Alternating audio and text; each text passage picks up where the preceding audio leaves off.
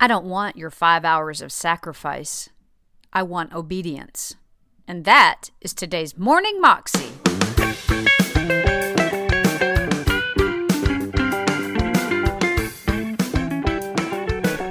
Welcome to the Morning Moxie Show. I'm your host, Alicia Sharp, and today on the show we have John Bevere again, and he is talking to us about how obedience is better than sacrifice. This is in the Bible, in 1 Samuel, where it talks about how David obeyed, and God wanted him to obey and not sacrifice. And so many times in our lives, we go out there and think, oh God, I'm going to give you this. I'm going to do this for you. I'm going to fast for 3 weeks and, do all these amazing things and lay down my life, when God just wants you to do what he asks you to do. And sometimes, it might be in the moment he'll ask you to pray for someone or to love someone or to whatever it might be. Or sometimes it might just be in general, because he has called us to love each other and serve one another and do those things. But God wants our obedience. And from obedience comes relationship. If we don't obey God, we're not really in a relationship with him, not in a good relationship with him, because Jesus even said, my friends are the ones who do my will. And so that's what John is talking to us about today. And he tells some different stories about how he had to obey and how God really convicted him one time because he didn't. Here's John. Hey, what a delight to continue the conversation with best-selling author John Bevere. He's written a book called Good or God. And I'm telling you, this is great stuff, John. I know you give God all the credit, but as an author, spending time with you, you're just tickled about this book. Well, you know what I say. Excited about it. The reason my name's on that book right there, because I was the first guy to get to read it. That's it? I really believe it's a message from heaven. All right, we were talking about this whole issue of God being jealous for us, this holy jealousy for us. And you write very transparently about your passion for the Dallas Cowboys. And I'm going to let you just take it from here and tell us some lessons God taught you about his jealousy for you. Well, he's not jealous. He's not jealous against us. He's jealous for us. In other words, he wants us. Yeah. Paul makes a statement in Colossians chapter 3. If you're risen with Christ, set your affections on things above. Seek those things which are above, and set your affections on things above, not on things on this earth.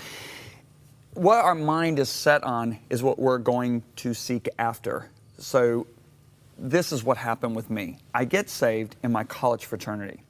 I am now on fire for Jesus. Purdue University. Purdue University. I'm on the varsity tennis team. I'm in a great fraternity. Were you? Okay. Yeah. And you were a Boilermaker. Yes, I was a Boilermaker. And so in my fraternity house, I just started telling guys about Jesus. Well, they were really getting uncomfortable. And we had a little sister program, and our little sister program was basically girls that slept with guys in the house. Okay, we had these two biological sisters. They slept with half the guys in the house. We're talking 80 guys.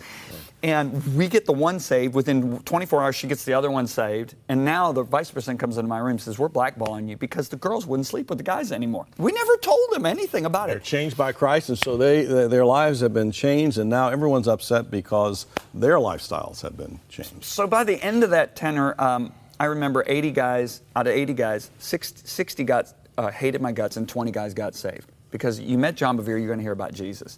Well, I had, as a student, season tickets to the Purdue football season, right? Well, my junior year, I never went to one game. Now, why? Because the fraternity house was empty and I could spend time with God. And it was just like 3 hours of wonderful time with God. Now, my senior year, I went to a bunch of games. So I'm not saying football games are wrong. But where you were in life, your junior year, you just needed that time I wanted with God. to spend and that was it the with way you God. could express a commitment that you want to be set apart with time with the Lord. Yeah, but it was just, I was so hungry. Yeah. I just want to read my Bible. I want to pray. Yeah. And so I went to work for Rockwell International in Dallas, and of course I got persecuted there. But you're trained as an engineer, am I right? Yeah. Yep. Okay. So I'm an engineer, but they're acting a little bit more civilized than the guys in the fraternity. And then I went to work for my church in Dallas, and there was like 400 employees on this staff, and they were fanatic Dallas Cowboy fans. I grew up in Michigan, so I really wasn't a Cowboy fan. Well, in order to really be a part of the Monday morning conversations, I started watching the Cowboy games, and I started getting an interest in them. And I'm now starting to read the stats. I'm the guy that's leading the discussions in the staff, on Monday morning, but it was also Tuesday morning. And then off season, I'm talking about drafts. I'm talking about, everything. And in Dallas, if somebody offered me to go to the game, I'm like, yeah, I'm going to go. So Dallas. Now, let's translate a couple seasons. Lisa and I are coming home from church. Back then, we used to wear suits. Mm-hmm.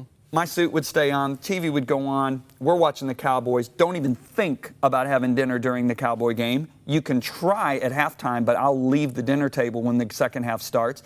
If the baby needs a diaper change, you can forget it. I'm not giving you any help. The Cowboys are playing, right? Mm-hmm. So we were in a really critical game.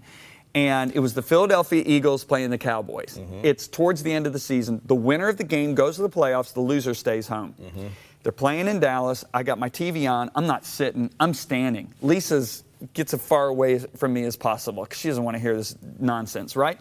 So the game's exciting. It's exhilarating because they're in the last quarter. There's 8 minutes left in the game. The Cowboys are down by 4 points. But Danny White and the boys are marching the ball down the field, right? Yeah. And I'm on my feet, man. I know they're going to drive it down. They're going to win this game in the last couple minutes. I'm like shouting. I'm screaming. I'm like, oh my gosh, great. All of a sudden, without even saying anything, any preemptive warning, the Holy Spirit comes on me to pray. Now, you know what I'm talking about? We had that urge, like something's wrong. I need to pray. And I remember out loud, I said, God, there's only 8 minutes left in the game. Just I'll pray when the game's over. And yet the urge got stronger. And then I said, about 6 minutes left in the game, I said, God, I'll pray for 5 hours when this game's over. I said, there's only 6 minutes left. The urge kept getting stronger to pray. So now we're down to 2 minutes. They're driving the ball down the field. 2 minute warning. Yep. Yeah. And the urge is so strong. And I said, God, I'll pray the rest of the afternoon and into the evening if you need me to do that. I'm your boy. The game's over. The Cowboys won. I'm excited. Yeah. But I'm going to keep my commitment to God.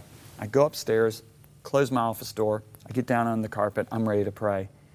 I couldn't pray if my life depended on it. My words were flat. The urge to pray was gone. I tried working it up. I couldn't work it up.